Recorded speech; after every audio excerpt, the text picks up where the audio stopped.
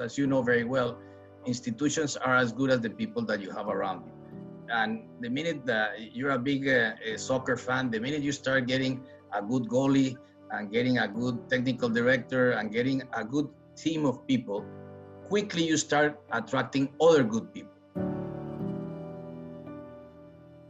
I have to thank you because in the midst of this crisis, with everything that you had to deal with, you never forgot Latin America. And when we had something urgent, I get on the phone and I remember talking to you how we needed some lines with the Fed, especially with the larger systemically risky important countries like Mexico and Brazil. And you did that within literally hours.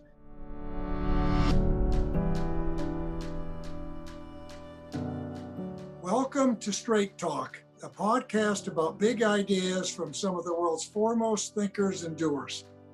I'm Hank Paulson, the chairman of the Paulson Institute, and today I'm speaking with Luis Alberto Moreno. Luis Alberto is president of the Inter-American Development Bank, commonly known as the IDB. Since taking the helm in 2005, he's consolidated the IDB's role as a principal source of long-term financing for Latin America and the Caribbean, while providing cutting-edge knowledge and technical advice for social, economic, and institutional development.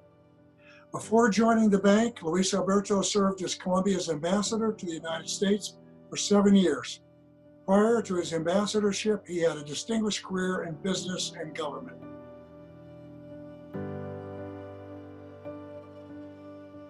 Luis Alberto, welcome to this podcast. Thank you, Hank, and it's an honor to be here with you, and what a great pleasure. Well, as I think about this conversation today, I'm really looking forward to it. And taking a walk down memory lane, I remember well the first time I met you. You had heard that my wife, Wendy, was an avid birder, and you came to my office at Goldman Sachs. You were the Colombian ambassador to the U.S. at that time, and you brought this magnificent book, Birds of Colombia. And for those that don't know it, Colombia has about 2,000 species of birds, which are about 1/5 of the global total. So this was quite a book. And you tried to persuade me that we should take a birding expedition to Colombia.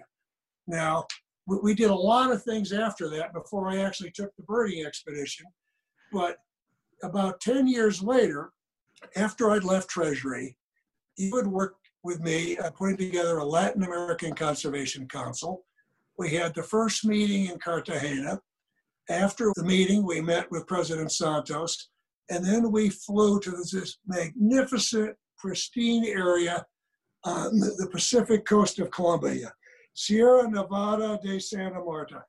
And it was really beautiful. And I know you remember all that. But what I also recall is you actually seemed to be pretty interested in birding and pretty good at it. So perhaps that gift of the bird book was more than a clever ploy to entice me to visit that country. But anyway, that was quite a trip. Well, Hank, thank you very much. And let me say, look, it's equally an opportunity not only to thank you, but to, as you go down memory lane, as you mentioned, it was almost now 22 years ago. And I remember going to see you because the Colombia of 22 years ago was in really bad shape. This was a country that most experts inside and outside of Colombia thought that Colombia was not viable, that it was basically a failed state. And it's essentially required not only beefing up the capacity of the state to fight back the insurgency of the FARC and the narco trafficking, but equally to do what you must do in any country that is facing something like this, and is to invest in its people and to find ways to improve. So after researching you and knowing that you had this love of birds, that, as we all know, you comes really from Wendy, which transmitted to you, I went to see you at Goldman, hoping to get you interested in Colombia. Much to my surprise, Wendy had already been all over Colombia watching birds. And I frankly didn't know much about birds. The little I started to learn was from her.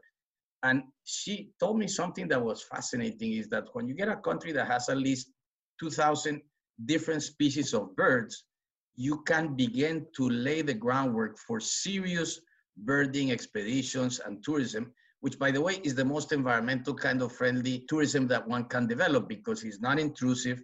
People love to work with nature as you have done so many times. So essentially, that was kind of our journey together. And I remember when you were first nominated to be Secretary of the Treasury, and you were very kind to reach out. And I said, no, I know you. I was the one who went to talk to you about birds. And you, of course, remembered. And then we went through, this amazing process, which you were in the midst of managing the financial crisis and everything else. But, certainly Colombia in those years has changed for the better. You're right in this conservation council that you put together, which was wonderful, not only getting very significant people from our hemisphere who really have a passion for conservation, but equally getting from US global companies. And I think that mix has really delivered on a lot of areas, but at the same time, it's been a lot of fun. I'm glad you reminded me of where Colombia was 20 years ago and where it is now, because we see this time and time again. I see it with nations and you see it with companies. If you get the right leadership, it's amazing what happens and what can happen in a relatively short period of time. Now, I'm going to now turn to the IDB and talk a bit about what you accomplished there. But before we do that, I would like to just give the listeners an elevator speech about what the IDB is. What is the IDB? The Inter-American Development Bank is not unlike the mission of the World Bank, which as we all know, and I'm sure you've done it a lot these days of thinking back in history. I'm sure you did it during the financial crisis to look at, the Great Depression, the many lessons that came out of that, how the US basically built a system in the post-war period, which was the big push that President Roosevelt at the time, as well as Winston Churchill and others really wanted to have a system where we won't have wars again, but basically that countries could prosper. And that brought about what is typically called the Bretton Woods institutions, where Keynes was a central actor. But that, as a result of that, equally came, and about the same time, a discussion at the time of President Eisenhower and then President of Brazil, Juscelino Kubitschek, which was a very important leader in the history of Brazil. And the two of them came on this idea of what they called a Pan-American Association. Is what, you go back in history, even coming from the days of how this union started. And even then, you remember the US wanted to be very independent. They didn't want to get involved in all the conflicts with Europe, but they also wanted a very independent kind of neutral region to be Latin America. And so there was always these ideas to connect the Americas. It is in that context that he launched this idea of the Pan-American Corporation that included, among other things, a development bank. And a development bank that was largely owned and run by Latin Americans, where they have 51% of the shares, or a little less than 51. And the rest was the US, the major shareholder, which was really the one that facilitated this whole creation of the bank. And then eventually came countries in Asia and in Europe. And the mission of the bank is about development. What does that mean? It means it used to be the very basic things of providing public goods, from water and sanitation to electricity to developing sanitary systems around health, doing things in the area of education. And then, of course, supporting many of the structural reforms that countries need to do such that they become much better in terms of their productivity and effectiveness and how they deliver their public investment. And over the years, of course, new things came around. Certainly, the Sustainable Development Goals, on which, of course, climate change become very important. And as a result, this is essentially what we do, as well as development that can be done through the private sector, which is increasingly a very important element today. And this is about supporting small businesses, which generate tremendous amount of jobs, and equally developing private-public partnerships around areas of infrastructure. I already went about 50 floors, but in essence, that's kind of what the mission of the bank is. And it's amazing because it's done by 48 governments, which are shareholders of the bank, and they all try to get together around this mission. And it's a very important mission. Now, Luis Alberto, I've watched you transform the bank, professionalizing it and adapting it to respond to Latin America's needs. What do you see as the most important change under your leadership? What are you proudest of in the 15 years you've been there? Because there's been major, major changes. And I've watched them big time. in even the last 10 years. Well, Hank, I always start, you've really been a mentor to me all these years. And you always say something that I really took to heart, which is, the way to really, really change institutions is to have an expansive way of looking at them, a very ambitious kind of agenda that essentially allows you to put a very hard marker for yourself. Even if you don't get there, just it puts you on a trajectory. So what do I feel the proudest? I think the team that we've assembled, because as you know very well, institutions are as good as the people that you have around you. And the minute that you're a big soccer fan, the minute you start getting a good goalie and getting a good technical director and getting a good team of people, quickly you start attracting other good people. And so over these years, I think we've managed to get not only a very strong leadership team, but just as important, a very strong bench. Because I think if you don't have a strong bench, you don't have the kinds of people that can rise to different areas. The other part is to continually understand it's very easy for big bureaucracies to be isolated. And so one of the areas that I think I've devoted a lot of time is to make always sure that we're reaching out, that we're listening where changes are, that the people truly can grow within their jobs. I think more important than having a title is how people grow inside their jobs. And so that's another aspect that we have done. And that, of course, means a lot of career path development, a lot of continuous education for people, giving them the possibilities. We constantly are looking at other areas. And so that, to me, is probably the single most important accomplishment. And then, of course, as you go deeper, having been able to take a very small private sector arm of the bank and make it into something very substantive. When I got to the bank, we had a small, what we call at the time, the Inter-American Investment Corporation. It lent about $150 million. We then converted that and capitalized it in what we call IDB Invest. This year we'll be lending over $7 billion. These are all around development projects, but more importantly, is thinking that this can become platforms whereby you can mobilize far more resources. A lot of what the work that you used to do at Goldman, which is, how do you get other partners to use your platform and to come in. And for instance, just this first half of the year, we already done about over $1 billion in third-party partners that come alongside with us in financing projects. And getting co-financing from our own shareholders. We did this, constantly are doing this with some of the major bilateral donors like Germany or France or Japan or China. And this has, of course, given us more breadth and depth in what we do. And then being able to be on top of the salient issues of the day. And here I mean, technology. I mean, we started over 7 years ago really getting deep on how to use technology around development projects. And that meant for our staff to really understand the benefit of technology. Is not enough for me to just talk about it, but really for people to take it on. And today, we're a much more flexible bank. Everything is on the cloud. We can deploy a lot of technologies around projects. And that has served us well as you start to look at all the fundamental changes that we're going to see going forward after COVID. And on the other hand, everything around climate change, which is one of the single biggest challenges of our time. I was talking to Brad Smith from Microsoft early this morning, the president, and he was saying, this is two book stacks. It's on the one hand is COVID, on the other hand is climate change.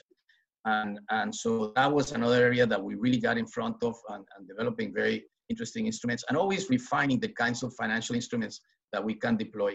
And at the same time, always understanding that our true value more than our financing is not only our knowledge, but our capacity to be an independent voice that can bring parties together around the table and facilitate dialogues that governments typically have tremendous difficulty of doing it.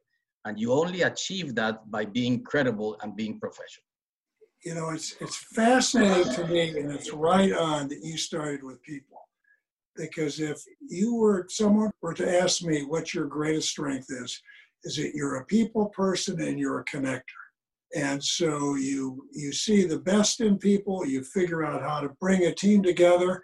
And in a region which is got a lot of differences, got similarities and differences, but very different leaderships, countries in very different places in terms of their economic development and their political systems, to bring them together and be responsive to that and also work in Washington. It's a people skills are critically important. And you see it, I don't care how smart someone is, if they don't have the ability to sell their mission and motivate people, they don't succeed.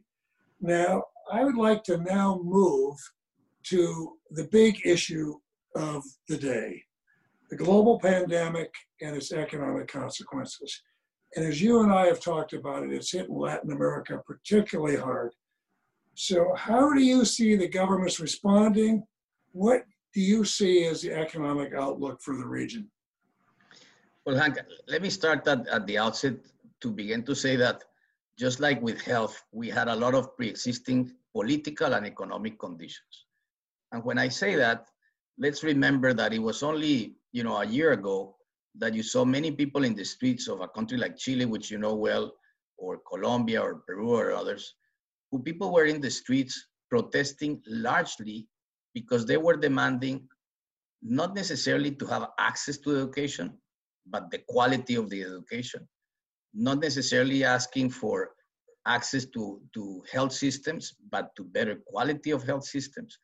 And this is in keeping with a region that has been transforming itself over time, but you start to see these big wedges between the quality of public services. So we entered this crisis at the same time when the growth in Latin America on average was very low. And it was very low largely because of the contraction that you had seen, or the flat growth and or contraction in both Brazil and Mexico, which brings down the averages, not to mention the issues in Argentina, or for that matter in Venezuela. So there's other countries that were doing certainly better, the countries in Central America for the most part, Colombia, Peru, and others, which were growing at 3.5%. So as we enter this crisis, which is a global one in nature, when it's an enemy that comes from all sides, countries in Latin America saw this virus expand much slower than it came to Europe, from Asia to Europe, and Europe to the US, and then on to Latin America. But the reality is that what we're seeing today, and as you know well, these numbers we're probably going to be revising as we go forward. We're looking at a contraction of close to 10% this year, which is huge. Is by far the biggest contraction we've seen, even by contrast with it's nothing like this in probably 100 plus years. So that has huge implications, because that means that into next year, tax receipts will be certainly much lower. And governments have been trying to do what every government's been trying to do, to preserve jobs. And here is, of course, how do you guarantee, especially in those contracts in big companies, that keep people at least engaged to companies and don't destroy that. But we have, unlike the rest of the world, very high levels of informality, meaning people that live in the cash economy. And these are people whose health is very vulnerable, and their economic health is equally vulnerable. And this is where you have seen the spikes in countries like Peru, in countries like Mexico, and of course in Brazil as well, as we have today. Today, for every 10 deaths that take place every day, 5 of those deaths are happening in Latin America. And even though most of the lockdowns started like they did in the United States around the middle of March, you see the curves and they continue to grow. And the projections are very, very tough, which means that we're going to be living with this pandemic for some time. So that meant that countries had to begin to think of how to reopen their economies, and how to reopen them directed as which are the sectors of the economy that generate the most jobs. And here, of course, this balance is a very complex one. And so we're in a tough moment where what you're going to see is that even though countries are trying to control the expansion and the flattening of the curve on debt is growing significantly. I mean, debt levels are going to jump from, say, 60% on average of GDP to close to 75%. At the same time, the curve on increases in unemployment. I mean, the levels of unemployment in Latin America are huge, are now more than double digits, as well as the poverty rates, which are increasing. And this is very sad, because Latin America was able to get close to 100 million people out of poverty in the last decade and a half. And we're seeing that, we're losing a lot of those gains. So this is going to be a major challenge for governments, especially as we enter a cycle of elections that will begin next year. And, at the same time, this is a moment in our history where People have also shown tremendous amount of empathy, where science no longer is something that you look at by the wayside. I think science, both for climate change and for the pandemic, have become central. And so these are some of the things that we're going to have to wrestle with, but it's going to take a lot of leadership. And, you know, you worked through the financial crisis. There was a place to go in the financial crisis where you brought people together, first in Pennsylvania, G20. There has been no international system to respond to this. Everybody has looked at their own kind of challenges, and you already see that in the discussion of what the vaccine or the possibility of a new vaccine will look like, because there is this tremendous race on and almost like a Wild West kind of market in medical resources. So these are the challenges Latin American countries have been facing. Yeah, it's you know, as tough as it's been in the U.S., it is much, much tougher in Latin America. If you have a central bank and a reserve currency and you can print money and keep interest rates low, there's a lot of flexibility. And these countries are being devastated, absolutely devastated. I want to go, you mentioned the 2008 financial crisis. You led the IDB through the 2008 financial crisis, and you did a great job.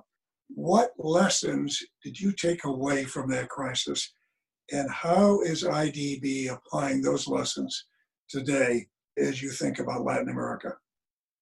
Well, first of all, on this, Hank, I have to thank you, because in the midst of this crisis, with everything that you had to deal with, you never forgot Latin America. And when we had something urgent, I get on the phone, and I remember talking to you how we needed some lines with the Fed, especially with the larger systemically risk important countries like Mexico and Brazil. And you did that within literally hours. And things like this were very important. But what I would say is, you know, I remember you telling me just very, very quickly, just get money out the door as fast as you can.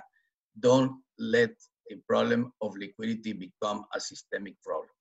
And we saw in the financial crisis something that we're seeing as well now, which was this kind of cascade of downgrades to countries, which automatically creates a huge problem for them to access the markets.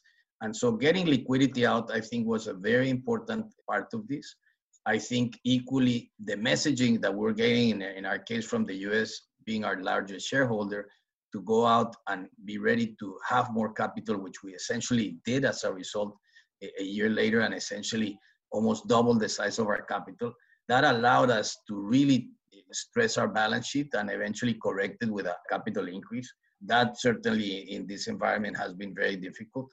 Equally, I think understanding what were the real needs of governments. Now, it is very different from the financial crisis to today.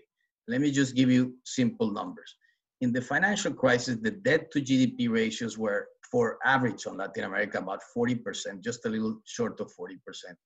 And the overall surplus was 0.3%. So Latin American countries had benefited, as you recall, from these huge positive winds to the economies coming out of high prices of commodities, largely driven by the big appetite coming from Asia, but especially with China. And that helped Latin America accumulate a lot of reserves and balance their macro account. Last year, at January of this year, those debt to GDP ratios were already 60%, and the fiscal deficit was on average 3%.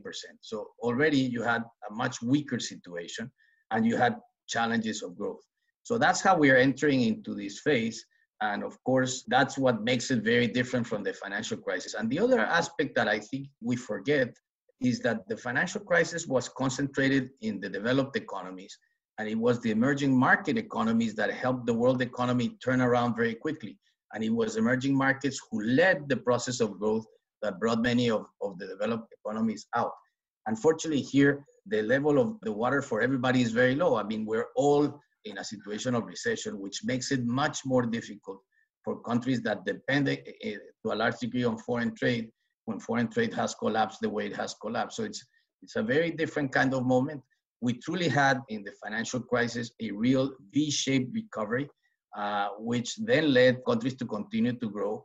Unfortunately, we never had problems with, say, our financial system, which was very, very critical. It could have, you had the case of Europe, for instance, which had a capacity of contagion in Latin America because some of the major European banks operate in Latin America. We never, even though they pulled back, we're able to get some of the resources into the countries and kept the liquidity going. Yeah, it's very, very different in some ways, similar in others, but it's much more devastating to Latin America. But what are the prospects for an environmentally friendly recovery in the Americas? How can governments, and we've talked about this a lot, leverage sustainable infrastructure to support their recovery? I know you're giving a lot of thought to that.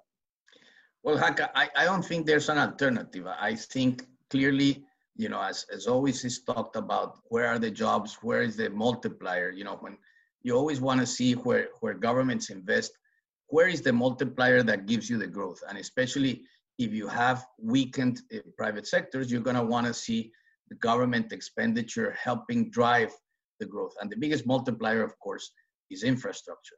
And here, I don't think we have an alternative. I mean, we truly have to build back better. We have to do it in a way that is much more environmentally friendly. I think in today's environment, with the huge amount of liquidity that has been provided by all the major economies in the world, of course, the US and Europe, essentially is going to be a moment where we're going to be in a very low interest rate environment, but equally, we can find ways to make projects attractive, especially those projects that have an impact on the environment and on green growth. And for that, it takes a total rethink on the side of governments to say, okay, if I'm going to do a road through the middle of the Amazon, well, I'm not going to get any benefit. On the contrary, I'm going to get, like it's happening in Brazil right now, pension funds which have close to $8 trillion saying, we're not going to invest in your country if you don't do these kinds of things. But those same pension funds will say, hey, but if you're doing something that is sustainable, that has green growth associated with it, I'll be there. So I think this is the opportunity for us to develop truly different things. On mass transit, I think mass transit is going to become very important, looking at electric driven cars, like we are seeing already happening. Equally, the way we build roads, the way financial institutions even look at their own portfolio and looking at buildings that are, for instance, big generators of emissions, how they are redone. I think, one of the more fascinating things that we're going to see the world over is, as we go back to the office, what those offices look like? How do you really make them more energy efficient? How do you make it more LED type buildings? These are the kinds of things that I think are going to be out there. And it's going to require equally a set of tools that, in my view, what's going to make it more attractive is our capacity to lever blended finance. And I mean, is how do you buy down parts of the debt for projects that are providing that kind of impact? And as we, sit back, and I remember Larry Fink and others early in January in Davos making this big commitment saying, we want to be associated with investments that are environmentally friendly. I think that's a huge statement. I think there is a mismatch between those desires and the actual projects. And I think how do we manage that connectivity between the two is going to be the challenge. And that's kind of where I want to take the bank and begin to help in that connectivity and create the way how you can make those flows happen. There's a huge opportunity here, and it's a tipping point because we're either going to build it back better or we're going to be in really bad shape. And so there's an opportunity. So I'd like to switch and now talk a little bit about why the average American should care about Latin America. They're our neighbor, and I look at it, and I know you do, we've talked about this, that the United States' major foreign policy focuses have tended to be, whether it's the Middle East or China or Russia or whatever, where there seem to be challenges. But yet, if you look at our longer term national security, economic security, stability south of the border right here in our region, and opportunities are important. Talk about Latin America. Why should the everyday American who's not an expert in geopolitics or foreign policy, why should the average American care about Latin America? Look, Hank, this is always a fascinating question because I think Latin America is many Latin America. It's many countries, it's 36 different countries, the biggest of which, of course, is Brazil, which is 200 plus million people. It's almost as in continental size. If you took away Alaska, it's about the same size of the United States. Then you have Mexico, which is the country perhaps best known by Americans because you have a very big border. People go and spend time there, have vacations. But I think aside from the language differences, which are real, the United States foreign policy has always been driven to a large degree around certainly economic opportunities, but more importantly, around challenges that you have. And so there is a long history of the Atlantic Alliance that goes back to George Washington days and the very early days of the US. There's actually a fascinating book that Bob Selig wrote about this that I've been reading. He's going to be publishing it soon. And, it gives you a very interesting insight into how the US developed across, this very rich Atlantic relationship. And yet it's always been kind of like this missed opportunity in having big ideas work in Latin America, partly because of our failure. You recall President Bush and President Clinton tried this big idea of having just a free trade area of the Americas. There were countries who were protectionist more for political reasons than perhaps economic reasons. And we were not able to manage that. And at the same time, I think we are again in a moment because of the profound changes of COVID, because everything that's happening across supply chains, especially around areas of food and others, that there is a capability to do a big rethink of how to make it in the Americas and not just made in America. And here I think is trying to expand what is already been happening between Mexico and the US, where you largely have trade across companies more than from one company selling to a different distributor or whatever. And the other aspect is US companies, unfortunately, through the many financial crises that we had in Latin America, we forget this, but before the 80s, in a period of 20 years, we had something like 25 financial crises. A lot of people lost a lot of money. And nobody likes to lose money, of course. And it leaves for many, many years a sense that, oh my gosh, why should I invest there? There's problems. And people don't seem to be able to turn the page. And the very same way that a company goes under Chapter 11, there's a way that others come in, there's debtors in deep finance and they turn it around. That's the kind of issues that have not been developed sufficiently. I think there's many challenges that we have as Latin Americans in making an investment-friendly environment. I think it's happening in some countries already, but I think the capacity to put our arms around big ideas in Latin America, we haven't been able to do. And unfortunately, Latin Americans haven't helped either because we have very different kinds of political inclinations that get US policymakers bent out of shape. So it's a big challenge, but I think we are in a moment of a huge opportunity. Yeah, huge opportunity. You focus mainly on the business, and I think you're right on. I'm looking at it now from the US foreign policy side, and I'm saying if you have a situation where there is big economic distress in a region, and if that leads to political instability, which it often does, then I think it becomes a national security issue for the United States. And so I think having a stable, secure neighbor on the one hand is very important. And I don't think you're going to have stability if you don't have economic prosperity. And so the idea of having the U.S. care about what happens in Latin America, I think, is very positive to protect on the downside. And then on the upside, there are some real opportunities in terms of economic relationships. And as we see more decoupling with China, I think there's a real opportunity in Latin America.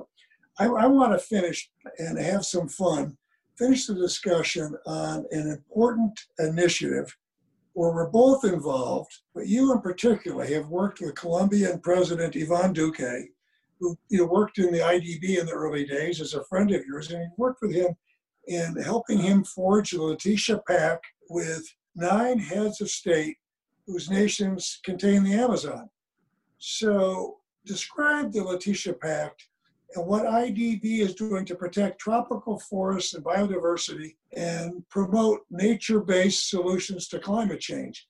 because the Amazon basin is one of the most remarkable natural areas in the world and is vulnerable to climate change and critically important to mitigating climate change.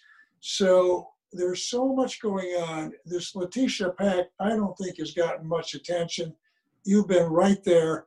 Talk about the Letitia Pact and what you're doing and what the IDEB has been doing to promote this cooperation among the nations that really control the Amazon.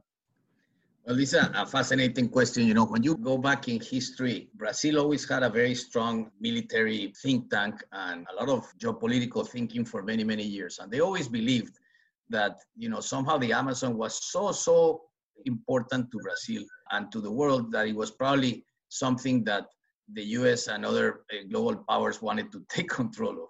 And they believed that for many years. The reality is that they believed that because they figured, well, probably that was the one area, the frontier area, not unlike your West at the time, when we knew very little about climate change, the way we know today, that somehow that could be developed. And so the Amazon, 60% of the Amazon sits in Brazil.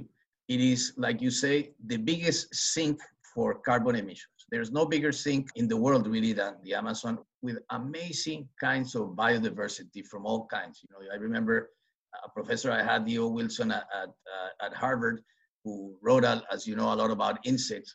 He would tell you, you know, this is the factory that allows all these diverse types of animals that live there, that need to travel throughout the Amazon, independent of in which country they are. It is equally a great factory of water, of soft water, natural drinking water that we all need, that powers agriculture and the rest. And somehow over the years, there's been kind of like this Amazonian type of initiative, but really didn't have any teeth to it and really didn't have any traction. It was largely driven by Brazil, but it was more of a political in nature of bringing Amazon countries together than really driving any specific areas of conservation. You know, I'm always reminded, I mean, President Teddy Roosevelt went, as you recall, and almost died in the Amazon, and he was this big explorer, and he loved— River of no return, right? Exactly, yeah. Right. And it was, you know, it was this kind of frontier area that everybody was enamored with. And so over a year ago, as you might recall, when we started seeing all these fires in Brazil, largely because President Bolsonaro kind of like opened the floodgates and allowed for people coming in and bringing down the rainforest and beginning to do planting of soya or whatever it was, you know, that had a big pushback. And so I talked to President Duque and I said, you know, this is the opportunity to get all these countries together and begin with a plan and a pact that can bring all countries together around thinking of how do you develop in a sustainable way the Amazon. And there is a dimension of cities, because you want to have, you know, at the local level, this is very important that people take stock and guard and save areas of the Amazon. Unfortunately, especially as we speak today, in this kind of warm season that we're already starting to have, you know, the levels of condensation become very low, and it of course allows for fires. We're seeing more fires this year than last year in the Brazilian Amazon. And the idea, therefore, was to begin to have countries all together to say, we need to take care of the Amazon, we need to help do it in a way that is sustainable, find ways to protect those communities, prevent people from coming in and just bringing down trees or fires that eventually will kill a lot more of the Amazon, which is dramatic, what has been burned. And especially even in those areas where you have seen destruction of the rainforest, how can you again plant trees that are local in nature that can come and bring back the kind of canopy that you had there? And the other aspect is there's a lot of development in biotechnology that you can do around Amazonian products. You see it already. There's a fantastic Brazilian company called Natura that basically has developed all of these set of beauty products associated with Amazonian products, and you see the same in certain kinds of medical development. So these are the kinds of things that I think we should really focus on, really green development for these areas. And I'm happy to say that, you know, working with you, we've begun to do something similar in Colombia. I think we should begin to have at least a process And this is the bottom line of the Leticia Pact. Everybody working together. Unfortunately, everybody feels for the Amazon, wants to do things, but everybody's doing their own little thing. And this is the time to create a critical mass and make a fundamental change. Yes, and what the IDB has done, which is magnificent to start out with, is made good progress on developing a digital platform that will track everything right down to ground level with transparency in terms of what's going on in the region. And then we'll, beginning with Colombia, identify and list the various conservation initiatives and then list funders and sort of to bring funding together to match the funders with worthwhile conservation projects. So again, Luis Alberto, you've been a creative thinker, made a big difference in the region in IDB. I know you're going to continue to do so in the 3 or 4 months you've got left there. And then, it'll be very exciting to see what you do in the next phase of your career because you've got a lot to give. So again, thank you very much for being with us today. Thank you, Hank, and thank you for all your support and counsel all of these years. It's been really, really critical in everything I do, and it's always been an inspiration to listen and to follow all your energy. So it's been a privilege. And thank you very much for having me. Thank you.